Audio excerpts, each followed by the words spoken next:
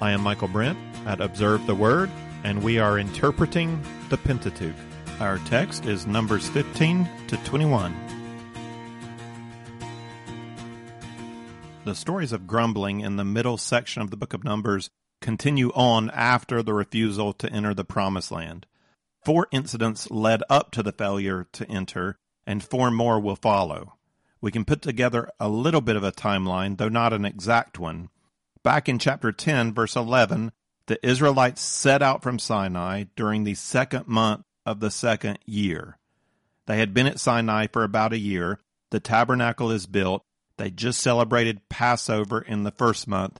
Now in the 2nd month, the cloud of God's glory lifts from the tabernacle, and they set out. 1033 reports that the expected time of travel is 3 days. 3 days. The chapter starts with the nation setting out in obedience and ends with a bit of enthusiastic poetry from the leader Moses, spurring the people on. Rise up, O Lord, and let your enemies be scattered, and let those who hate you flee before you. That enthusiasm of Moses doesn't hold the people for long at all. 3 days is a long weekend. That's how long it should take from Sinai to the Promised Land. That makes the grumbling of chapter 11 all the more poignant. The people could not hold on to their faith for 3 days. Romans 5, 3-4 gives us this spiritual principle. We exult in our tribulations, knowing that tribulation brings about perseverance, and perseverance proven character, and proven character hope. The journey was not meant to be a great test. The people did not have the best food, but you don't have the best food on military maneuvers or on a camping trip. And they did have food. They didn't even have to carry the food. The manna came to them. Every June, our adventure education staff guy, Nate, takes Leadership Lab International students on a 3-day trip to build the team. We've always eaten well, thanks to Nate's wife, Mia, who's an expert in packing light and tasty. Nate's taken LLI team members hiking, canoeing. This year, they kayaked around an island. On the first canoe trip, Johan from the Philippines talked us into eating grasshoppers that we roasted over an open fire. I ate mine and offered one to Johan. He said, no, I've eaten grasshopper, but I don't like to eat grasshopper. The students always enjoy the weekend with Nate. It's an adventure. It's amazing how hope can change a situation. And most of that rested on Nate for us. We trusted our leader to take us from start to finish with adequate food and water and sleep in between. It's not great food.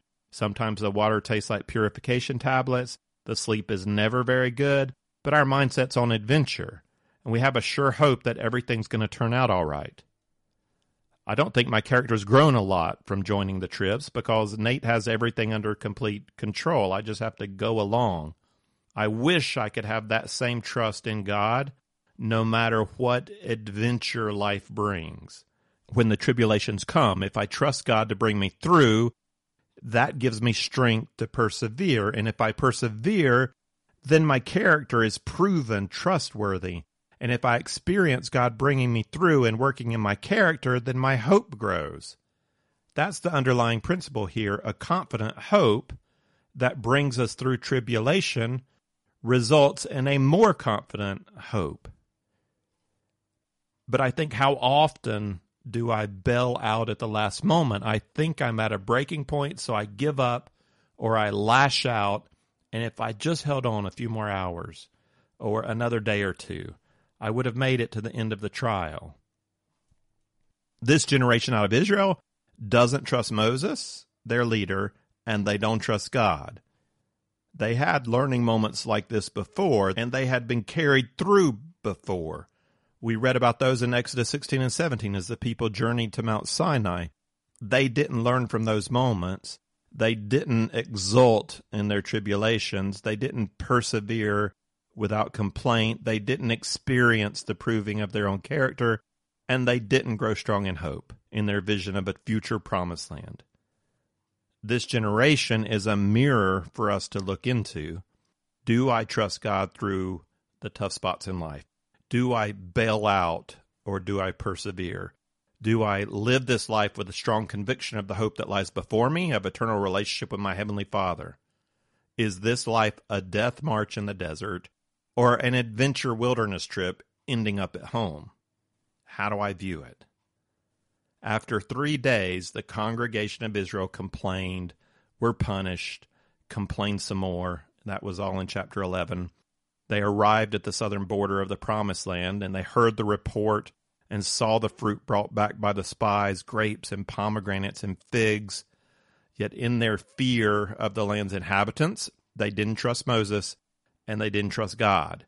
They grumbled and complained and refused to go in. And then when the punishment of 40 years was laid on them, then they decided they'd go in, with or without God. This is a stubborn-hearted people, and we're not seeing any growth.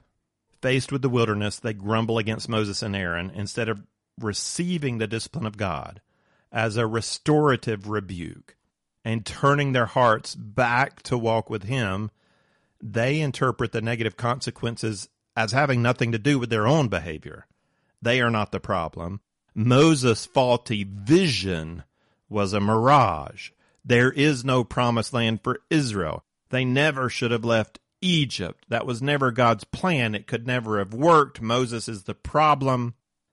That's the way they begin to feel on the way to the promised land, and that's the way they really feel after failing to get in. Now, the first 4 incidents of grumbling in chapters 10 through 14, they only took a couple of months. The next 4, in chapters 15 to 21, are going to take a period of 40 years.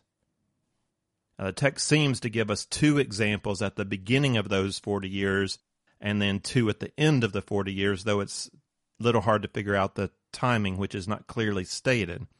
But if these events mark the beginning and end, you have to wonder what it was like for Moses and the other faithful ones throughout the whole 4 decades. Maybe those times of transition brought to fore the worst of the grumbling generation, but you have to wonder what it was like throughout. We're going to consider the 4 incidents of grumbling that are recorded for this 40-year period, with a special focus on the one where Moses strikes the rock. We start in chapter 16 with Korah's rebellion. The Levite Korah leads the rebellion with 3 men from the tribe of Reuben. Reuben was the firstborn of Jacob, but was disqualified from that blessing after he slept with his father's concubine Bilhah. The blessing eventually lands on Judah and Joseph's son Manasseh. So those 2 are kind of vying for top spot. Moses is from neither of those tribes. He doesn't have a claim of Manasseh. He doesn't have the claim of Judah. He doesn't have the claim of Reuben. He has no inherited claim to lead Israel at all. His claim comes from a specific call by God. Korah's claim comes as a cousin to Moses and Aaron. Their fathers are brothers from the clan of Kohath, Levi's second son. The priesthood was not bestowed on all the Levites, only on Aaron and his descendants. The rest of the Levites were to serve the priests in the work of the tabernacle. The clan of Kohath had the high honor of transporting the holy furnishings from inside the tabernacle, like the lampstand and the Ark of the Covenant. They did not, however, participate in making sacrifice or burning incense in the tabernacle. That was reserved only for Aaron and for his sons. Korah has a message for the people, though, and a message for Moses and Aaron, and his message is not entirely false. He mixes truth with error. Let's hear it from Numbers 16:3.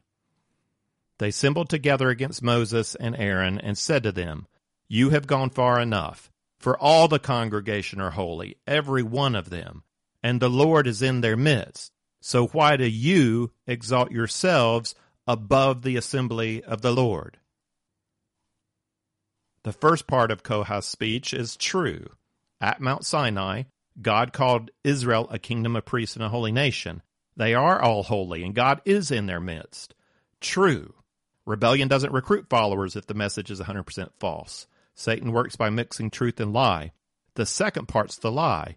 You exalt yourselves above the assembly of the Lord. Is that charge true? Moses and Aaron do claim special roles of leadership over Israel. The question is, who put them there? The answer is, God exalted them over the assembly of the Lord. God gave them that role. And Moses doesn't fight for himself. He relies on God, who sets up a power encounter. We see this occasionally in the Bible, as with Elijah and the priest of Baal, and fire comes down and burns up one and not the other. God doesn't normally validate his leaders with such a clear and severe manner. But these are critical times for the people of Israel. So Moses tells Korah to bring 250 of his men with censers for burning incense to the tabernacle. The censers are interesting. Why did God command they bring censers? Well, Korah is claiming the right for himself and others to participate in the priestly rituals.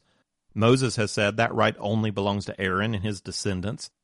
And Moses has frightened people away by saying that if anybody else enters the tabernacle, they'll die. So now Moses is giving Korah opportunity to prove his view of things. If he truly believes that he and others have right to perform the priestly ritual of Yahweh, come and do it.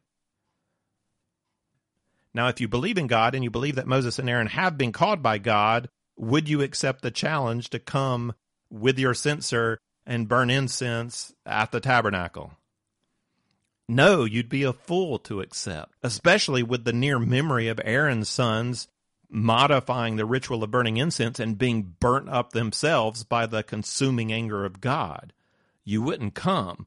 So Korah must not accept Moses' interpretation of that event. He doesn't believe what he's been told by Moses. He doesn't believe that God has only appointed Moses, and he is ready to challenge Moses with his version, his interpretation of what's been happening. So he comes with his 250 ready to test the Lord. The Reubenite leaders are more suspicious. They refuse to come out of the camp to the tabernacle. So in their response to Moses in Numbers 16:12-14, you hear both their complaint and their distrust of Moses. Then Moses sent a summons to Dathan and Abiram, the sons of Eliab, but they said, "We will not come up. Is it not enough that you have brought us up out of a land flowing with milk and honey, have us die in the wilderness, but you would also lord it over us? Indeed, you have not brought us into a land flowing with milk and honey, nor have you given us an inheritance of fields and vineyards. Would you put out the eyes of these men? We will not come up." They've turned the vision of a promised land upside down. In their discontent, they claim that Egypt was the land of milk and honey, reinterpreting their enslavement and the harsh labor. They also blame Moses for failing to attain the vision of the promised land without taking any responsibility for their own part, their own tribe's refusal to go into the land. And they accuse Moses of treachery, claiming that he plans to harm them, to put out their eyes if they come up to the tabernacle. They believe it's all a big trap, so they stay down in the camp. And since the people are arranged by tribe, their choice to stay in the camp means they're surrounded by their own families and related clans. This is another one of those stories in narrative biblical literature that the dialogue and the details all matter. It all connects. I'll leave you to study the text more closely yourself. I'm just giving you the overview of the story. Moses and Aaron do not rally the Levites to take up the sword against the rebels as the Reubenites feared. They leave it to God. God chooses to mete out punishment himself. The 250 who burned incense are burned. They're consumed by the fire of God, while those who refuse to come up to the tabernacle think they're safely surrounded by their own people. They're swallowed up by the earth. And the rest of the people are duly terrified, and they run away from the place of judgment. And God then instructs Aaron to take the fallen censers and hammer them into a plating for the tabernacle altar. 1640 tells us this is to be a reminder to Israel that no layman who is not of the descendants of Aaron should come near to burn incense before the Lord. Moses and Aaron did not exalt themselves. God exalted them. It is God's plan for only Aaron and his descendants to serve as priests. That is not up for discussion. The next incident of grumbling is an extension of this rebellion. Number 1641 tells us, "But on the next day, all the congregation of the sons of Israel grumbled against Moses and Aaron, saying, 'You are the ones who have caused the death of the Lord's people.'" We're sitting here reading the Bible, and we get to read an inspired interpretation of all these events. The people of Israel have to interpret the events with eyes of faith. They have to choose who to trust based on their past experiences, present circumstances, and future hopes. But the story of this generation shows a real inability to correctly interpret God's actions in the past and a short-sightedness that cannot see God's promises for the future. It's a very, very human reality. The difficulty of putting past and present and future into the context of God's story is true for every human generation. When human nature is the compass that is guiding our interpretation of events, we just don't understand what God has done, what he is doing, what he will do. And the people of Israel are like this, and they persisted in reinterpreting life in Egypt while blaming Moses for not taking them to a better place. They do not own their own failure to trust God and their failure to walk in faith. They have to find someone else to blame. 1642 tells us that the cloud of the Lord then covered the tabernacle. This must have been a physical manifestation of the glory of the Lord that was not typical. Something noticeable was happening that the people could interpret as a response from God. It's the same language of the appearance of God's glory from chapter 14, which stopped the people from stoning Moses and Aaron and Caleb and Joshua. So now in chapter 16, as God's glory appears, a plague goes forth among the people. And then Aaron makes atonement for all Israel, and that stops the plague. And then God instructs the congregation, we're going to have another test to prove that Aaron is indeed the head of the priesthood. And what follows is the story of the budding of Aaron's staff as confirmation that he and his descendants are truly set apart by God for the priesthood. And again, I'll leave the details of that story for you to observe yourselves. These two rebellions highlight the contentiousness of the people and how that contentiousness targets the leadership of Israel. The leaders are always the target. Moses and Aaron are the target. So they're claiming belief in God. It's not God who is the problem. It's Moses and Aaron who are the problem. Time and again, they fail to persevere through tribulation with proven character. They have to find somebody else to blame.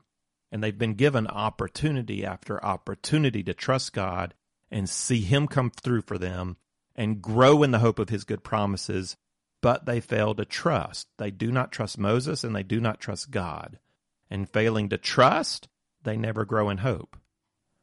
This grumbling generation is a hopeless generation. We see there's no hope in the final words of the narrative, which comes in 17:12-13.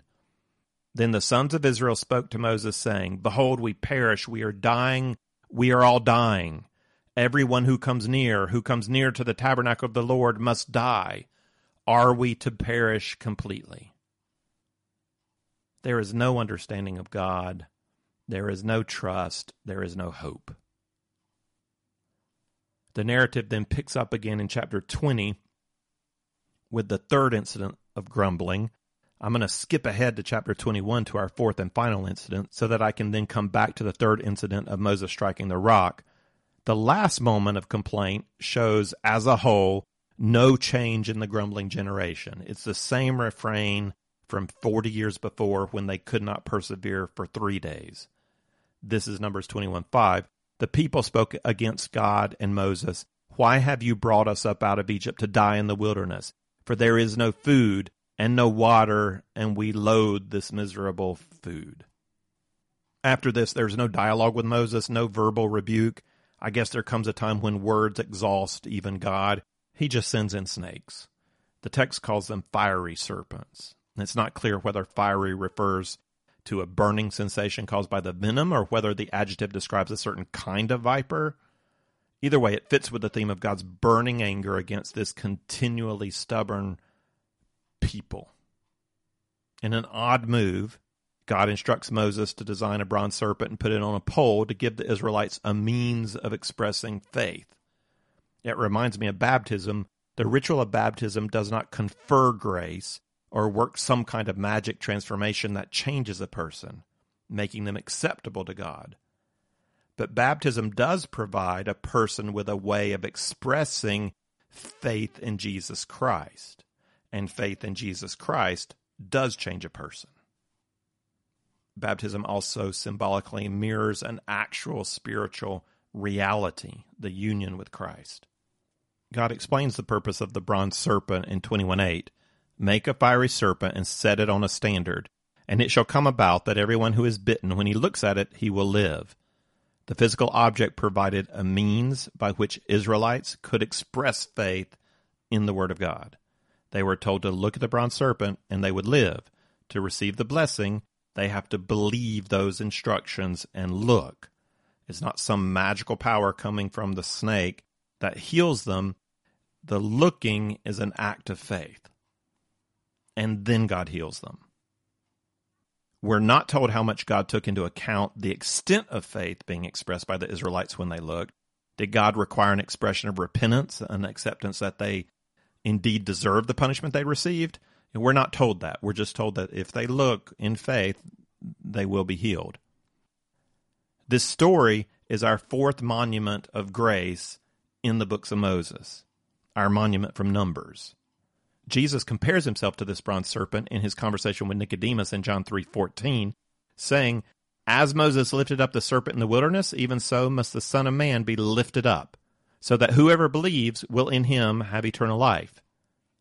Jesus is speaking of himself being lifted up on the cross, and he uses this obscure reference while speaking to a teacher of the law who would have known the story in the context. Jesus knew Nicodemus would get the reference. And we can immediately see an abstract similarity between the snake being lifted on the pole and Jesus being lifted up on a cross, since both require faith and both result in salvation. But we need to think carefully to come up with the exact parallel. Are we saying Jesus is the snake?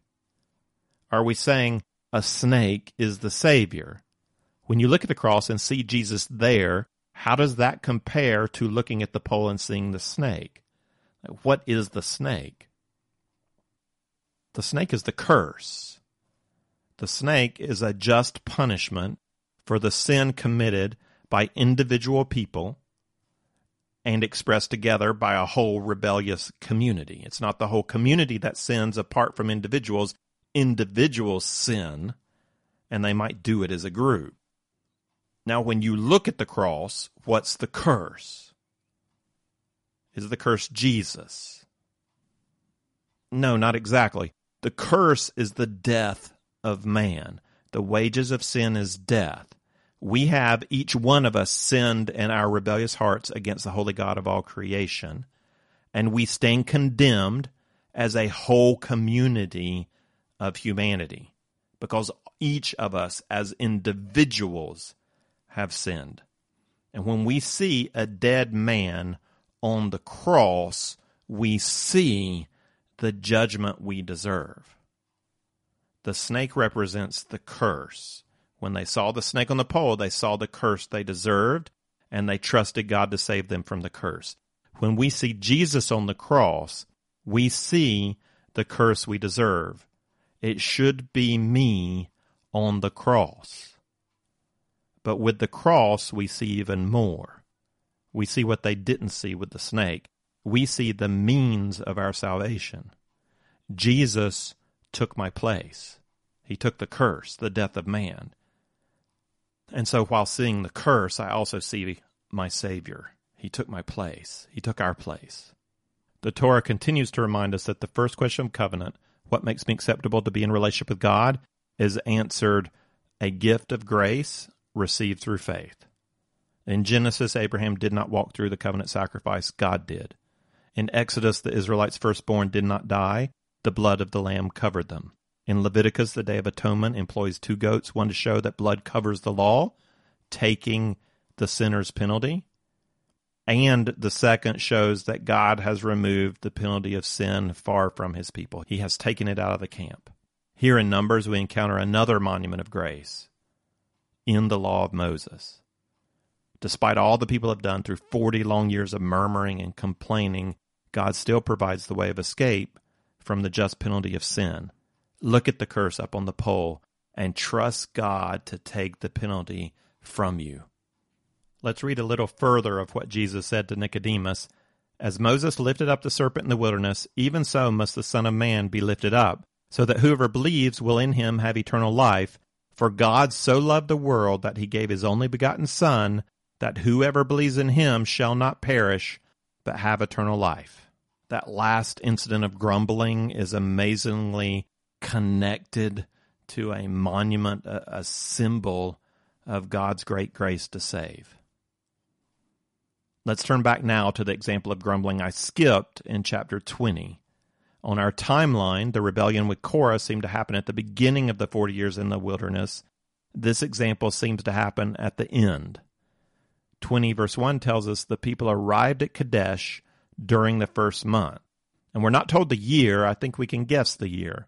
After chapter 20, events are going to start to pick up with speed, with Israel on the move to the Jordan River, experiencing opposition and doing battle along the way. In chapter 20, the deaths of both Miriam and Aaron are reported. Chapter 20 also has Israel returning to Kadesh, the site from which Israel failed to enter the Promised Land. I believe we're supposed to deduce that this is the beginning of the end of the wandering. We're in the first month of the 40th year. The end of the period is marked by the deaths of two of the three most prominent leaders of the first generation in the same place where the failure of that generation took place. In a sense, we're back where we started, and yet the death of Miriam punctuates how much this generation lost. It's not hard to feel great sympathy for Moses. He's carried the faithless generation for 40 years, and now his sister has died, and right on cue, the grumbling of the people rattles through the camp. Numbers 20, 2-5. There was no water for the congregation, and they assembled themselves against Moses and Aaron. The people thus contended with Moses and spoke, saying, If only we had perished when our brothers perished before the Lord. Why then have you brought the Lord's assembly into this wilderness, for us and our beasts to die here? Why have you made us come up from Egypt to bring us to this wretched place? It is not a place of grain or figs or vines or pomegranates, nor is there water to drink. It's amazing to me that Moses didn't snap right there. He doesn't respond, though. God appears to him and to Aaron and says, Take the rod, and you and your brother Aaron assemble the congregation and speak to the rock before their eyes, that it may yield its water. You shall thus bring forth water for them out of the rock, and let the congregation and their beasts drink. So Moses gathers the people and says to them, Listen now, you rebels, shall we bring forth water for you out of this rock? Then Moses lifted up his hand and struck the rock twice with his rod, and water came forth abundantly, and the congregation and their beasts drank. Now Moses snaps. His anger came out against the people, and God was not pleased. God responds quite harshly in the next verse, saying, Because you have not believed me, to treat me as holy in the sight of the sons of Israel, therefore you shall not bring this assembly into the land which I have given them. That is quite severe. After all his labor and all his faith, bearing this stubborn people, Moses is now not going to be allowed to enter the promised land with the next generation.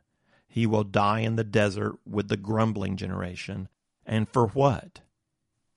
What did he do?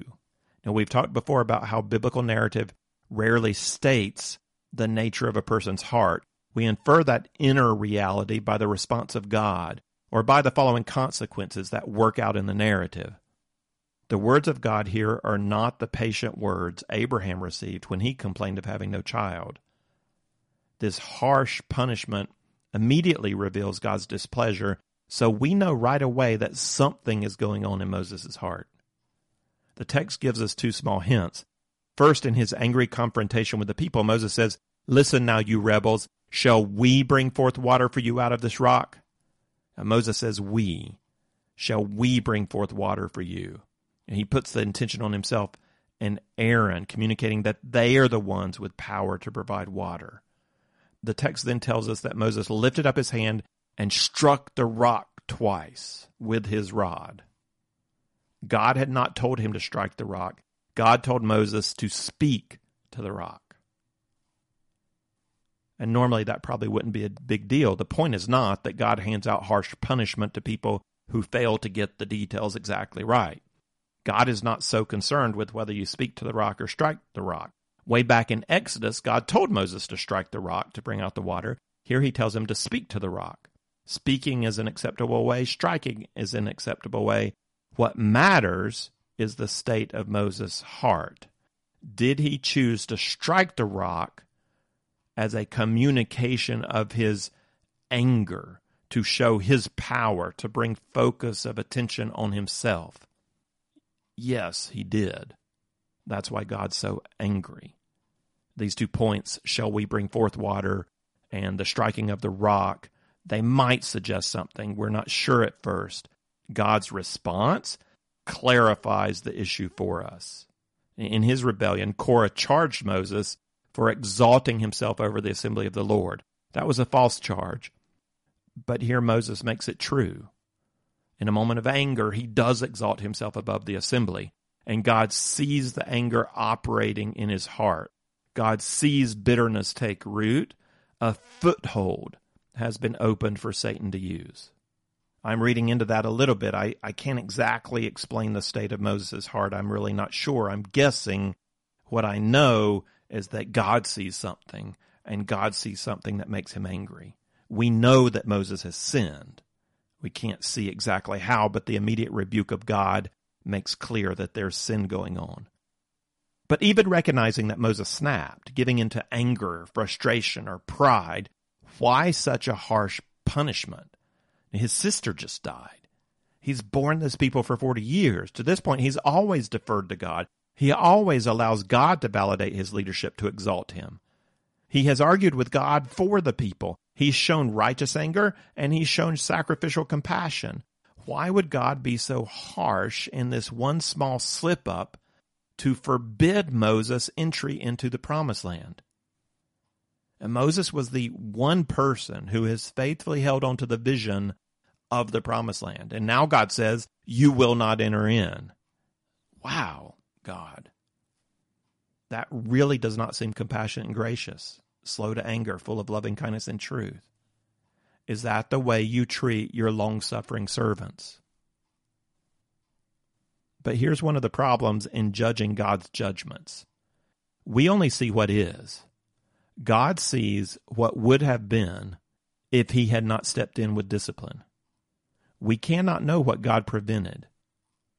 Where might the heart of Moses gone if God had not intervened? How many leaders fail in their last years of ministry out of fatigue or busyness or lost relationship with God? And if the leader falls, what might be the consequence for the community? It's one thing when a single man falls. It's another when a leader of thousands falls. What might have been? Let's consider another case. This is also a case of severe punishment, and it's a case of what might have been. I'm using my imagination. I can't really know. I'm trying to put myself into God's place to see what he might see that we do not see. And I'm thinking of the case of Ananias and Sapphira. It's a New Testament example. Our current example is during a critical period of transition at the birth of Israel. Theirs is also a critical time period at the birth of the church. People are selling land and giving proceeds to the church to help fund the revival going on in Jerusalem. Ananias and Sapphira sell a piece of land and give only a portion to the church. And God's not concerned whether they give all or they give a portion. The problem is that they lie about it. And when confronted with the lie, Ananias says, we gave the whole sum, and God strikes him dead. And then Sapphira comes in later, not knowing Ananias has been struck dead, and repeats the lie, falling dead in her turn. Why such a harsh punishment? We don't know, but we can imagine. In lying about giving the whole sum, Ananias and Sapphira are copying someone else who really did sell a piece of land and give the whole, and give everything he received to the church. And they want the same recognition they saw that guy receive. Do you remember who it is? Who's the guy who sold the piece of land and gave all the money to the church? It's Barnabas. And it's mentioned right before the story of Ananias and Sapphira, so we're supposed to make that connection. Now, sometime later, the church has been scattered, and news comes to the apostles that through the witness of some who were scattered, Jews and Gentiles in the coastal city of Antioch have believed in Jesus. And they decide to send Barnabas to see what God's doing and to strengthen the work. Now, this is where I'm using my imagination. What if God had not struck down Ananias and Sapphira? What if they had continued on as leaders in the church? And what if the apostles sent them to lead the young movement in Antioch? Something of huge significance happens in Antioch. Barnabas goes and begins a ministry of teaching. Then he thinks about the former Pharisee Paul, who's not far away in Tarsus. And no one's heard from Paul for a while. After Jewish leaders sought his death and he was sent away from Jerusalem, he dropped out of the story of Acts. But Barnabas, son of encouragement, didn't forget about Paul or the power of his teaching. Barnabas thought, this is exactly what Paul needs. I'll go get Paul. It's a win-win. It'll be good for Antioch. It'll be good for Paul. So Barnabas goes and recruits Paul to come help him. Does Ananias, if Ananias is leading the church in Antioch, does Ananias ever go and get someone like Paul to help him in ministry? You know, he's the top man here at Antioch. They all look up to him as the one sent from the apostles. He's teaching. The work is growing. Does Ananias go and get someone with a better testimony, better training, more powerful preaching to come join him in the work? No, that never happens. Ananias is concerned with his own image, his own position. He would never invite someone like Paul to come join him, maybe somebody lower than him that he could mentor and he could still be the top guy, but not a Paul. The fledgling church would be without Paul. We'd have no work of Paul, no missionary journeys, no letter to the churches in Rome or Galatia or Ephesus or everything else Paul wrote. None of it would exist. And I'm not saying that we have any idea that the apostles really would have sent Ananias and Sapphira. I'm saying that leaders make an impact, and we can imagine what kind of impact Ananias and Sapphira might have had if God did not remove them. God protected the early church from the hypocritical, self-centered leadership of Ananias and Sapphira. We never know what God's harsh discipline may be protecting the church from. You know, we see what is, God sees what would be. And coming back to Numbers, we're faced with the same problem. God sees what might be. We don't know whether this is the moment that the leader's heart is turned, that this is the moment the root of bitterness takes hold in Moses, the moment that Satan gets a foothold, the moment Moses builds a wall between himself and God. Was this that small yet critical moment that the heart of Moses changes course? It's been said that power corrupts and absolute power corrupts absolutely. Now, that's not an exact truism, but it communicates a lot of wisdom. How many men can navigate with integrity the kind of authority given Moses over an entire nation where he has served in the roles of prophet, priest, and king? How many men can serve in such a position without giving in to the pool of pride and power? We empathize with Moses over the death of his sister and the constant grumbling of the people. We empathize. We have compassion. At the same time, we also know the human heart, and we can imagine the dark grip of bitterness finally taking hold in his heart. God sees something. We don't know what he sees, but he sees something, and it's ugly. And it has the potential to derail the whole ministry of Moses, to topple Moses and the people of Israel with him. God grabs hold of that worm and crushes the life out of it. The harsh discipline of God is also the abundant grace of God. I believe the Lord here is strengthening Moses to finish out the race set before him. He's still got to get the people to the Jordan River. He's still got to transfer power to Joshua. He still has to write the first 5 books of the Bible. None of that's happened yet. The rebuke of God works as a surgeon's knife to cut out the cancer just beginning to form, resulting in new strength of heart and soul. There is no retort from Moses, no complaint. I believe he saw where his heart was taking him. I don't know how long it took him to see the punishment as grace. I imagine it was a struggle over time to come to terms with what had happened. Moses is a real man. The rebuke and punishment could not have been easy to receive. He really did want to go into the promised land. He was still talking to God about it even after he settled the people in the plain of Moab just across from the Jordan River. He wrote about that longing in Deuteronomy 3:23-28. He says this, I also pleaded with the Lord at that time, saying, O Lord God, you have begun to show your servant your greatness and your strong hand. For what God is there in heaven or earth who can do such works and mighty acts as yours? Let me, I pray, cross over and see the fair land that is beyond the Jordan, that good hill country, and Lebanon. But the Lord was angry with me on your account and would not listen to me. And the Lord said to me, Enough, speak to me no more of this matter.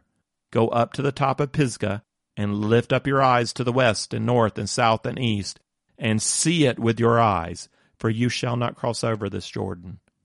But charge Joshua and encourage him and strengthen him, for he shall go across at the head of this people, and he will give them as an inheritance the land which you will see. I imagine that Moses came to terms with this reality before he died. His role was not to take the people into the land. And whether or not that was a result of sin, God would incorporate that into his good plan for the next generation. Moses stayed faithful and true to the end. And the death of Moses provided for a better transition of new leadership. Joshua had to step up. Joshua had to lead the people into the promised land. It would be time for a new leadership over a new generation. And that would work better if Moses was held back and Joshua went on. God works things out for the good of those who love him, even when working that out is a consequence of our sin. I want to end by adding 2 additional lessons of leadership to the 4 we considered in our last lesson. First, we see here the principle that leaders are held to a higher level of accountability. The discipline on Moses is quite harsh. As a leader, the temptations are intensified and the consequences are more damaging to a greater number of people. So the accountability is higher.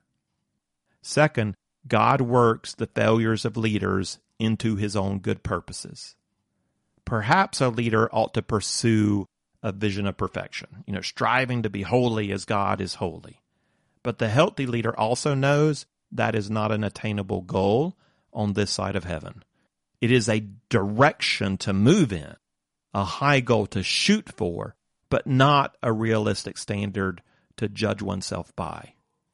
Integrity requires honest confession of sin and failures and mistakes.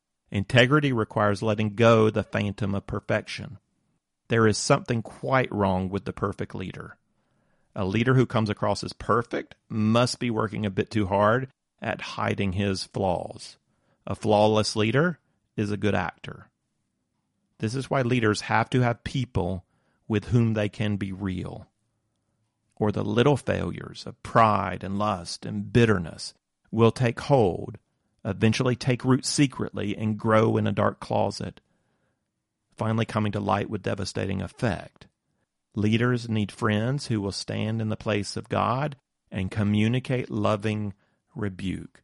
A leader who cannot take rebuke is a time bomb slowly ticking.